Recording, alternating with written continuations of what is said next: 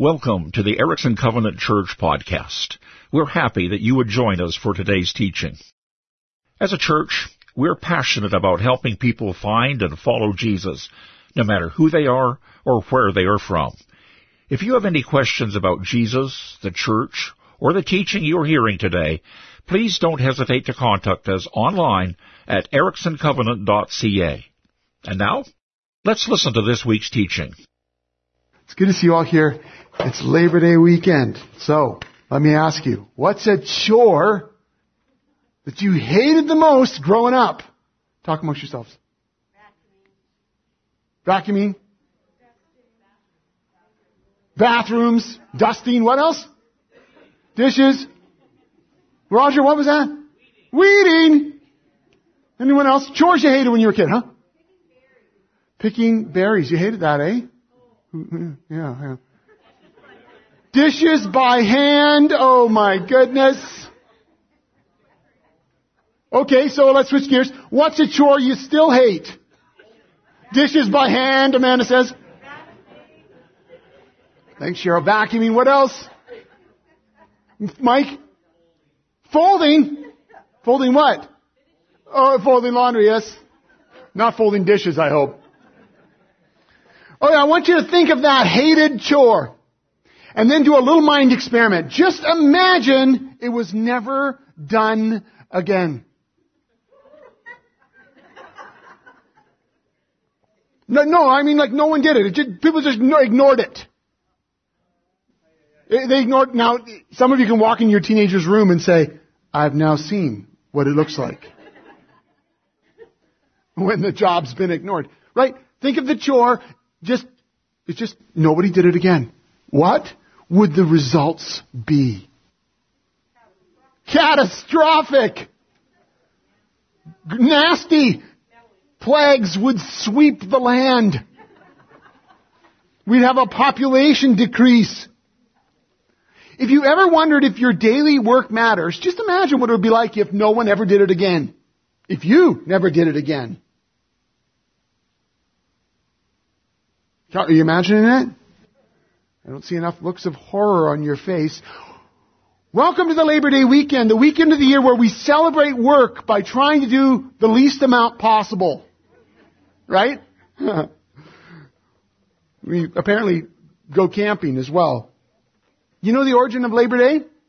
Anybody ever dug into that? Well, it emerged during a time of rapid industrialization late in the 1800s. As you know, maybe from your history classes, the Industrial Revolution drove many families from the fields to factories. And daily work became something very different than humans, frankly, had experienced ever. It had changed everything. And this new work was not only disorienting for the worker, for the person, and very divisive for families, it was often very difficult, thankless work.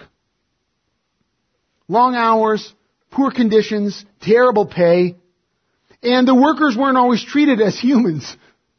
They were like cogs in a great machine. And some of the corporations that employed them would overlook safety things and would really not think about them as people, which led then, as a result, to workers' movements, to unionization, to protests that were all designed to support and to advocate for much-needed workers' rights and well-being. By the way, all the pictures you're going to see today are pictures from our own valley, from the Creston Valley. A variety of pictures. I'll try not to stop to explain them, but they're all there. Creston Museum has amazing stuff. Well, as the movement grew, the labor movement grew, organized celebrations and parades began to take place, declaring the holiday a Labor Day, which highlighted the value and the dignity of the working man and woman.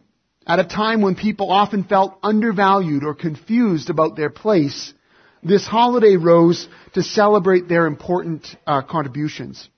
So Labor Day, the first Monday in September, has been celebrated in Canada since 1872, and it became enshrined as a statutory holiday in 1894. Been around for a long time. And while its original purpose has been lost to motorboats and tent trailers, it still marks a day of the year when common, everyday, make-a-living work gets a formal nod from us all. So, happy Labor Day, you fellow workers of the Creston Valley. Look around, and say Happy Labor Day. Yep. To each other. Yeah, there we go. Today I'd like to offer some thoughts on work. Our regular, everyday, make a living, make the world go round kind of work, because the truth is, we've often carried a bad taste in our mouth toward regular work. Some of what you heard even today represents that. We've done that culturally, we've done that personally. We've even looked down, if we're really honest, looked down at people based on the kind of work they do.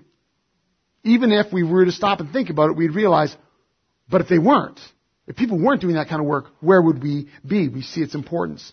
Which is why days like Labor Day have an important place in our calendar, in our history. But the thing is, we aren't just guilty of denigrating common work culturally and personally. We're also guilty of that as the church. It didn't take long within the first few centuries of the early church that certain kinds of work were considered more pleasing to God than other kinds of work. Spiritual work was elevated above menial work. Mental work above manual labor, that sort of thing. And Christian teaching would reinforce this hierarchy. And so it was better, as the story went, to have your hands folded in prayer than to have your hands wrapped around a plow. That it was better to be a Mary who sat at the feet of Jesus than a Martha who was trying to get everyone else fed. Better to be a monk or a nun than a merchant or a nanny.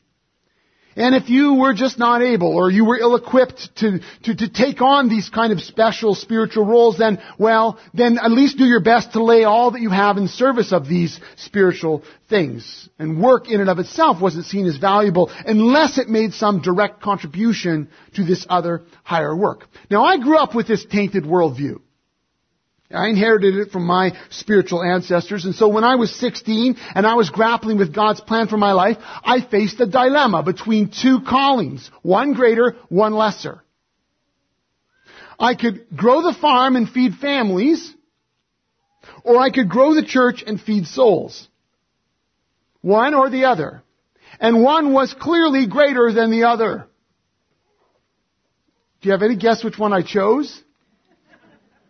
Now, for me, both.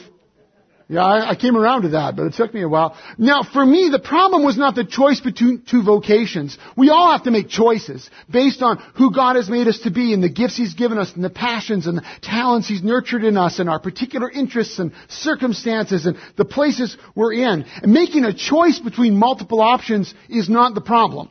The problem was my inherited bias that one way of life was inherently more pleasing to God than another. That to pastor, or in my world, or a missionary, that was even better than a pastor, frankly, because they went overseas, that was a higher call. And farming was settling for a less than optimal vocation, which is why it thrills me when every Colkman kid and Terpstra kid down here wants to be a farmer. They have not bought into that. They're not learning that. But it took me years to untangle this within my heart and mind, my theology and practice. And though I have been definitively called to serve as a pastor in God's church, I now know that this particular calling isn't higher or lower or more pleasing or less pleasing than any other vocation, be that farming or parenting or medicine or teaching. This is simply the way that I, before God, have to work for God's glory and for neighbors' good. Well, throughout church history, there were minority voices that would try to affirm the value of all work. But the truth is, the dominant voice promoted a hierarchy of work, where the spiritual work of priest or nun or missionary was always elevated above that of the common farmer or merchant or mother. Now, it was during the Reformation, when the church was experiencing tremendous upheaval and revision, that this split between so-called spiritual work and then the rest of us, secular work, that split was thrown into serious question. People like Martin Luther, who's probably the most eloquent, but others like Calvin, they joined their voices in affirming that all work was a theater for God's glory. And as a result of these reformers and others, holy vocations were no longer applied only to priests and nuns, but now to farmers and nurses and milkmaids and civil servants, that all work was holy work. All work ordained by God and pleasing to Him. All work worthy of esteem and dignity, that as Christians, we were all under holy orders. John Calvin, he was pushing back against this common view that a Mary-type contemplative life was better than a Martha-type serving life. He said this, on the contrary, we know that men, this is a very old book, so men or women, were created for the express purpose of being employed in labor of various kinds, and that no sacrifice is more pleasing to God than when every man or woman applies himself or herself diligently, not digitally, but if you do work in the digital field, that too, diligently to their own calling and endeavors to live in such a manner as to contribute to the general advantage. Nope, nothing's more pleasing than that. 500 years later, we're still working this out, aren't we? We're still working it out. Even those of us who've been heirs of the Reformation, or maybe we've been brought up in a world that didn't buy into that split between secular and sacred, we can find ourselves thinking, now that work's really important. Like what they're doing, that's really good. But me over here, I'm just fill in the blank.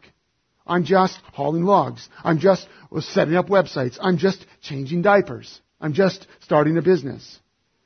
And we can devalue work that is good work and is holy work, thinking that God is actually going to be more pleased with us when we're doing spiritual things as opposed to when we're doing regular work as a contractor or a counselor.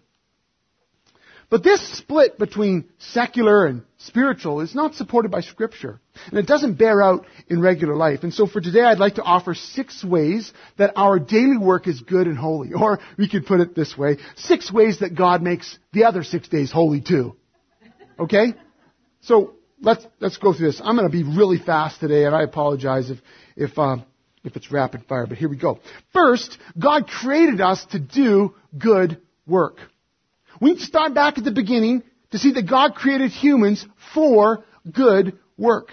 In both of the creation stories, Genesis 1 and Genesis 2, God had created human beings in His own image and gave them work as an expression of their status, as an expression of their identity. In Genesis 2:15, we read that the Lord God took the man and put him in the Garden of Eden to work it and take care of it. That work was part of God's good design. That we were actually made for good work. And this is so important because in today's world, work often feels frustrating and futile, doesn't it? You fix things and they break. You change things and they slip back to the way they were. You think you have this great idea and it's going to make all the difference in the world, but in reality it doesn't. Or maybe you work for years and years and years on something and then when you're done, it folds. There's frustration and lack of satisfaction. And culturally, we're told actually to do everything possible to set ourselves up for the day we don't have to work anymore, right? Freedom 55 or whatever. That's the goal. As though really work is something you only have to do if you can't do anything else. And I get that. And actually the early stories in Genesis explain how good work gets frustrating. It's frustrated through human sin. How even our best work can seem futile. But friends, that's not a work problem. That's a sin problem. The reason why there's frustration isn't because work is inherently bad. It's because sin mucks with everything. Work is actually God's good idea, and it's given to us for our good. And the future resurrection, thank you, Jesus, isn't going to be sitting around floating on a cloud in eternal leisure. It's kill me now. No, it'll feature good, meaningful work because we were created to reflect God through what we do. Work is part of being human, and good work is God's gift to us. This is very important to emphasize, especially when we're experiencing frustrations or difficulty in our work. Because you see, the big story arc of the Scripture, of God's good creation, God creates a good creation, and work is good. But work becomes frustrated when humans rebel against God's design and fall into sin. But that isn't the end of the story. Yes, work has become frustrating, but in Christ, new creation has come into the world. And the Holy Spirit has begun to reverse the effects of sin and brokenness in our own lives, which includes in our own work. So that we can begin, even now, to experience a renewal. We can experience good work. We can begin to taste what it's like for God to be really pleased and for us to be growing in this good work as God intended.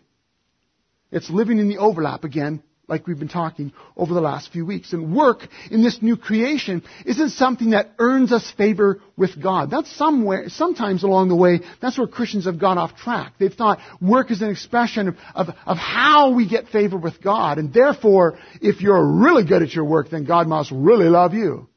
Which is totally missing the point. Work in the new creation isn't something that earns us favor with God. Rather, the good work that God has given us is an expression of the favor God already has for us. Have you ever thought about how your work, whether it's paid or unpaid, whether it's at home or out in the community, have you ever thought about how your work is an expression of God's favor on you? I mean, that's worth thinking about. How is my work an expression of God's favor on me? Listen how the Apostle Paul puts it in his letter to Ephesian Christians. He says this, God saved you by His grace when you believed. And you can't take credit for this. It's a gift from God. Salvation is not a reward for the good things we have done, so none of us can boast about it. For we are God's masterpiece. He has created us anew in Christ Jesus, so we can do the good things He planned for us long ago. Did you catch that last line? God has created us anew in Christ Jesus. New creations come. So we can do the good works, the good things He planned for us long ago. Now, because of our bias that many of us still carry toward spiritual work, we've often heard the phrase, good works, and we've applied it to certain things, but not to others. We've said, oh, well, that applies to churchy things. Or really special things. But actually, that's way too restrictive. Of course it includes those kind of things because all of life is included. It includes serving in children's ministry. It includes reaching out to a neighbor and sharing the gospel with them. It includes even, believe it or not, serving on that dream team. But it's much more expansive than that. These good works that God has planned long ago covers all aspects of our human work. It covers cleaning the house. Next time you're vacuuming. Or cleaning those dishes by hand, Amanda. You look up and say, wow, God, You planned this for me. Could you plan it for my kid too? You planned this for me from long ago. Setting yearly goals for your business. Working at a lumber mill or a grocery store. It reminds us that this new creation has come, and we get to work now as God always intended. And so we start there. God created us for good work, which is being renewed in Christ. But how is our common work good exactly? The answer? Because it's good for others. You may never have made this connection, but do you realize that God cares for others through your daily work, whatever it is?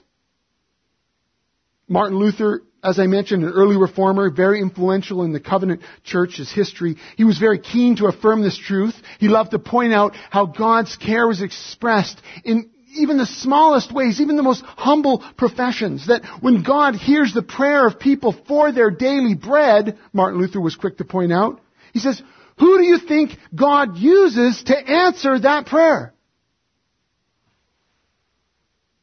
Who do you think He uses?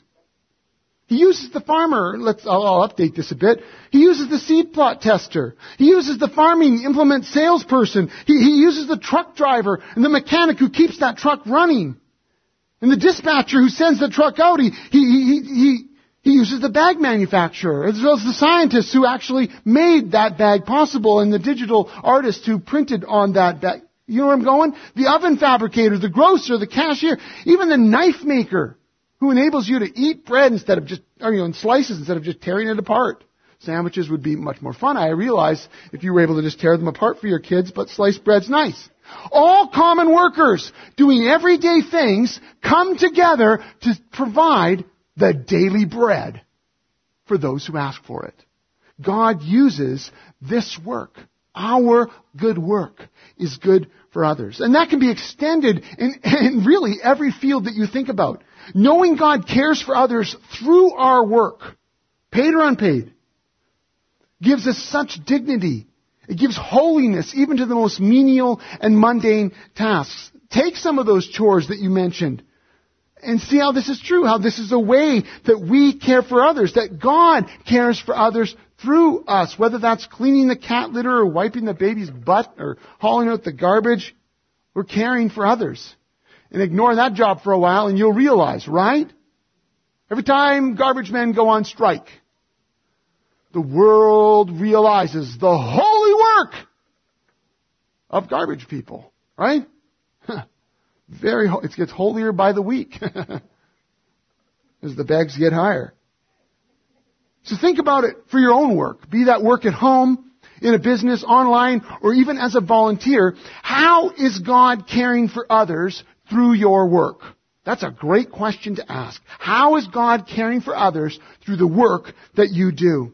When we think about it long enough, we'll actually make connections we haven't made before. Might be a fun conversation to have with your kids sometime or a friend. Because when you do that little thought experiment, it's amazing how many people, as I just thought about it only briefly, how many people are involved in delivering bread to your house. It's like, whoa, there's a lot of people involved in this. You can do that with a whole bunch of different tasks. Yes, of course, for those of us who are working in paid work, there are finances provided from that work, which enables us to care for others, our own family and others. But the work itself is a way that God cares for us. God shows His love through our work. In Galatians 6:10 we read, "Therefore, as we have opportunity, let us do good to all people, especially to those who belong to the family of believers." And we do that partly through our daily work. This highlights the importance, of course, of the quality and the morality of our work, because I know some of you probably thought when I said all work is holy, you think, yeah, well, not all work. Well, that's true if you're going to talk about certain things that cause damage or harm. But when we think our work being truly good for others, we come to a place where we realize, well, dishonesty doesn't care for others. Doing something immoral or harmful doesn't care for others. The implications of this are far-reaching as we think about how our work is truly good for others, for people, for planet, for people's health, for the quality of the products or services we provide, that God cares through our daily work for others, which makes it holy and good. Well, we can extend this back to ourselves, of course. This next point is similar, but I want to explore something a little different, that God cares for us through our daily work as well as He cares for us through the daily work of others. And this helps us, I think, see the value of our own work, but it also makes us more thankful for the work of others. The other thing I note through this as I thought about it was how through our own daily work, God deepens in us many things. We experience God's grace in simple, everyday ways. We begin to see God's presence even in our daily tasks, so that He's caring for us, but He's also revealing Himself to us through our work. I'm going to shorten this point for time's sake, so we'll go on to the next one. It's much the same. Fourth, God reveals or receives glory through our daily work. I want you to think about it. God created us to do good work, and then He cares for others and for us through our good work. And when that's happening, that means we're being who God has created us to be. And He's revealing His love for others through us. And friends, nothing brings God more joy and glory than when we are simply being who God has created us to be. When we are loving, caring images of Him, reflecting Him and His character and goodness to the world. When we work as God created us to work, we image Him as we were created to image Him. We work as His representatives. Apostle Paul also said that whatever you do or say, do it as a representative of the Lord Jesus, giving thanks to Him, to God the Father, that whatever we do, whatever we say, that we're Jesus' people, that we're reflecting His character and His mercy and His intentions and His goodness to the world. And our work, something that most of us spend most of our lives doing, is a primary arena in which we live and act as Jesus' representatives. This is why it's so tragic when we take and separate out sort of spiritual work from regular work. Because you're not left with a whole lot of time. But when you start realizing that it's in all of our work that we act as a representative, it's in all of our work that we bring glory to God, then we're able to fully experience what God has for us. In another letter, Paul said, whatever you eat or drink or whatever you do, do it all for the glory of God. And we bring these two things together, acting as a representative and doing it for the glory of God. We have a powerful motivation for our good work. That what we do, that as we do work, we represent Jesus. We bring glory to God. That whatever that work is and however it is done, wherever it's done, this is something we are able to express in what we do. And so a great question we can ask ourselves is, can I say that I represent Jesus in my work? That I'm bringing glory to God in how I work? And I want to be careful there. I don't mean by that just, do I talk about Jesus at work? Now that's important. We'll get to that. But that's not what I'm talking about here. I'm talking about before we ever speak of Jesus, we need to ask, does my work represent Jesus? Does the way I work and the attitudes I have, do they actually indicate that I'm a Jesus person, that Jesus is leading my life? Because one of the worst things that people can do is talk about Jesus when they're doing shoddy work. When they're cutting corners. And then on their break, they're talking about how much they love Jesus. When they're treating fellow employees poorly. Or they're trash talking the boss. But then they're mentioning how much they're involved in their church. It does damage to the name of Jesus, doesn't it? Terrible. And that's because I believe they're not fully embracing what it means to represent Jesus in their work. So does my work represent Jesus? Do my actions give God glory even when no one sees me, even when no one even knows what I'm doing? Good work, which represents Jesus and brings glory to God, doesn't just refer to so-called spiritual work. Or maybe more accurately, you could say it refers to all work because now all work is spiritual work. It includes all work such as changing diapers or repairing doors or fixing cars or stocking shelves, serving customers, driving trucks, listening to clients, mowing grass, doing it for pay or not. That whatever we do it all for the glory of God. And the fifth way God makes our other 6 days holy is that He shapes us through our daily work. He really does. Eugene Peterson said that the primary location for spiritual formation is the workplace, which is quite something coming from a pastor. They say this isn't the primary location. Like you get some important stuff here, but really it's about helping us be formed in our daily work, in the everyday relationships. And in our work we discover that God's presence in us and through us is very real. Even in the difficult and the beautiful places that we experience. And we learn a lot about ourselves at work. How many of you can say, I've learned about myself in a difficult situation at work? Whether that work is at home, whether that work is at working as an employee or a business owner, that you've learned something important about yourself in the workplace. We learn something critical when we engage with difficult relationships, when we're humbled because we made a mistake. When we're struggling to learn something, when we're frustrated. God does something in us. The Holy Spirit shapes us through our daily work. He grows us up in Christ as we seek to give God glory and represent Jesus in all we do. Even when it seems difficult, even when the struggle seems futile. When our work is hard, it feels meaningless, and we wonder why we're even sticking it out. Even in that, I believe, we learn something of God's promise. Of the hope we have, of the resurrection promise, of the joy that He has promised us in Christ. And so that the futility of our work even teaches us something important about our fragile life, our short life, and our true hope. And then I do believe that we can begin to experience more new creation restoration, even in our work, even in the most difficult or mundane places. We can learn something about what God is doing in us and through us for others. So much spiritual formation is only possible through our good work. And finally, God reaches others through our daily work. Now, you may have expected me to start here. to say that the only real value of being in the workplace is somehow connected to witnessing to other people and helping them find and follow Jesus. And don't get me wrong, I think that's important because there is no split between spiritual, as it were, and secular. There's no split. All work is spiritual in that sense. Then, of course, a key value in our relationships is looking for opportunities or taking opportunities as they come to introduce people to Jesus. And the workplace, whether we're in a volunteer organization or a young mom hanging out in the hood or connecting with new employees, all those give us opportunities to point people to Jesus. That is true. But how we work, as I've already said, our integrity and our attitude and our treatment of others, all of that is critical to those moments when we are able to witness to Jesus, to talk about His goodness to us. Christians who reflect Jesus in their work are then able to reflect Him in their speech too, and then people listen. I know that for me, I work, you know this, a lot of you know this if you are Gleaners people, you know I work a few hours a week at the Gleaners. I love that work for lots of reasons, because I love the Gleaners, I love what they do, and all that.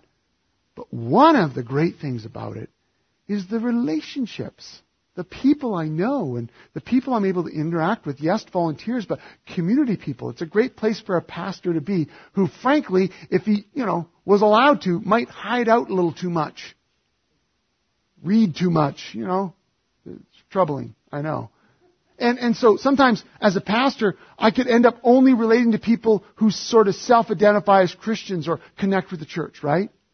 And so things like the Gleaners, the workplace, is my little taste of getting out there and connecting with people. And it gives me opportunities because it introduces me to new people. And there's a connection, even as I'm doing, I believe, the good work of the Gleaners. So I'm hauling in somebody's, junk, knowing that it will be transformed into valuable cash that will serve many organizations in the community. That's good work, right? But it also gives me these opportunities to connect with others. God reaches others through our work. And I think it's worth pointing out, part of that, for those of us who are in paid work, part of that is the finances that we make. That God uses the finances that we make as we invest that into others' lives, as we serve the poor, as we give to the church. There are ways, and God is reaching others through our work, even through our finances. It's not the only reason, but it's a big one. God reaches others through our work. So there you go. 6 ways that God makes the other 6 days holy too. I want to close with 2 application questions. The first one is this. And I've already asked it, but in your daily work, whatever that is, you might be retired, but you have daily work. Places you serve. You get up and you work. It could be that you're at home. It could be that you're in a business. But in your daily work, the question is, how is God caring for others? How is God caring for others? And I hope that as you ask that question, you're really encouraged. That you see connections you hadn't seen before. How is God caring for others? Animals, people, the poor, family, community members, people that never will know about you. But they're being loved and cared for by God through your good work. How is God doing that? I encourage you to ask that question today, this week, and be encouraged through that. And as I said earlier, I think it's a fun thought experiment with your kids as well. Get them to chase down all the little rabbit trails of how this food got to your table, or how what this person's doing cares for others, all the different ways. Great thing to ask. How is God caring for others through your work? And then the second question, perhaps a little more challenging. When you think about your daily work, how can you more accurately represent Jesus? How can you more accurately represent Jesus? And this isn't meant to be anything guilt-inducing or big heavy. What this is about is saying, is there a way in my daily work, whether it's the attitude that I'm bringing to it, whether it's the conversations I'm having, whether it's just the way I'm doing the work itself with integrity and excellence, or something I need to learn so I can do it more effectively, is there a way that I can more accurately represent Jesus in my work? Ask that of the Holy Spirit. Talk about that with a friend. And see if there isn't a place, even in your daily work, where the Holy Spirit is inviting you to more fully represent Jesus. Why does our daily labor matter? Because we labor for God's glory and for neighbor's good. for God's glory and for neighbor's good. And so on Tuesday this week, when you and I get up after our Labor Day off, I pray that we will each be able to grasp with both hands, with full hearts, our calling, our holy vocation to be Jesus' representatives, bringing God glory and neighbor good. Because I believe that as we do that, we'll discover that our work really is holy. Our work really is good. Would you stand with me as we pray? Lord Jesus, I thank you that you've called all of us who follow you into a holy vocation. That we work as your representatives to bring you glory and neighbor good. Lord Jesus, I pray that each one of us, in the work that you've given to us, that we would embrace our place as your people. For those of us who are discouraged with our work, who feel that it is meaningless, who wish it was different, I pray that in the midst of that work, they would receive some special sense of your calling to them. That you would ignite in them an understanding, even a passion for being your representative there. Now, Lord, if there are opportunities for them to make a change where you can further use their gifts in a different way, then Lord, show that to them as well. But I pray that they would experience your joy in the midst of what is often difficult. I pray for those who feel they work in hidden tasks, unseen tasks, that no one acknowledges, that they're thankless, that they would experience what it means to work for your eyes. They would receive a blessing from you, knowing that their work is pleasing to you. For each one of us, Lord, I pray that we would fully engage the good work you've given us. That we would see how it is holy and good through a variety of ways. That you've created us for this. And that we're able to fully embrace the good work you've given us as a gift from you. Knowing that through that you care for others, you care for us, you shape us. You reach others, all these ways, Lord Jesus. And as a result, that would give us great joy, great courage, encouragement in our daily work. Lord Jesus, we thank you. Thank you for being a good worker and doing a good work in us. Would you bless us as a community in our work? Pray this in the name of the Father, the Son, and the Holy Spirit. Amen. Thank you for joining us today. I hope you can join us at coffee time. And if you're interested in being part of the Dream Team, please sign up on the booth out there. God bless. Thank you for listening. We hope today's teaching provided you with life-changing truth and valuable insight. We hope you've learned of some practical steps forward in your spiritual journey, whether you're finding Jesus for the first time or you have been following him for years. If you have been listening for a while, perhaps you're wondering how you can support the church financially. To find out, please go to ericksoncovenant.ca and click on the Donate tab. Thank you for being part of this journey with us. Every day we are seeking to help people to find and follow Jesus.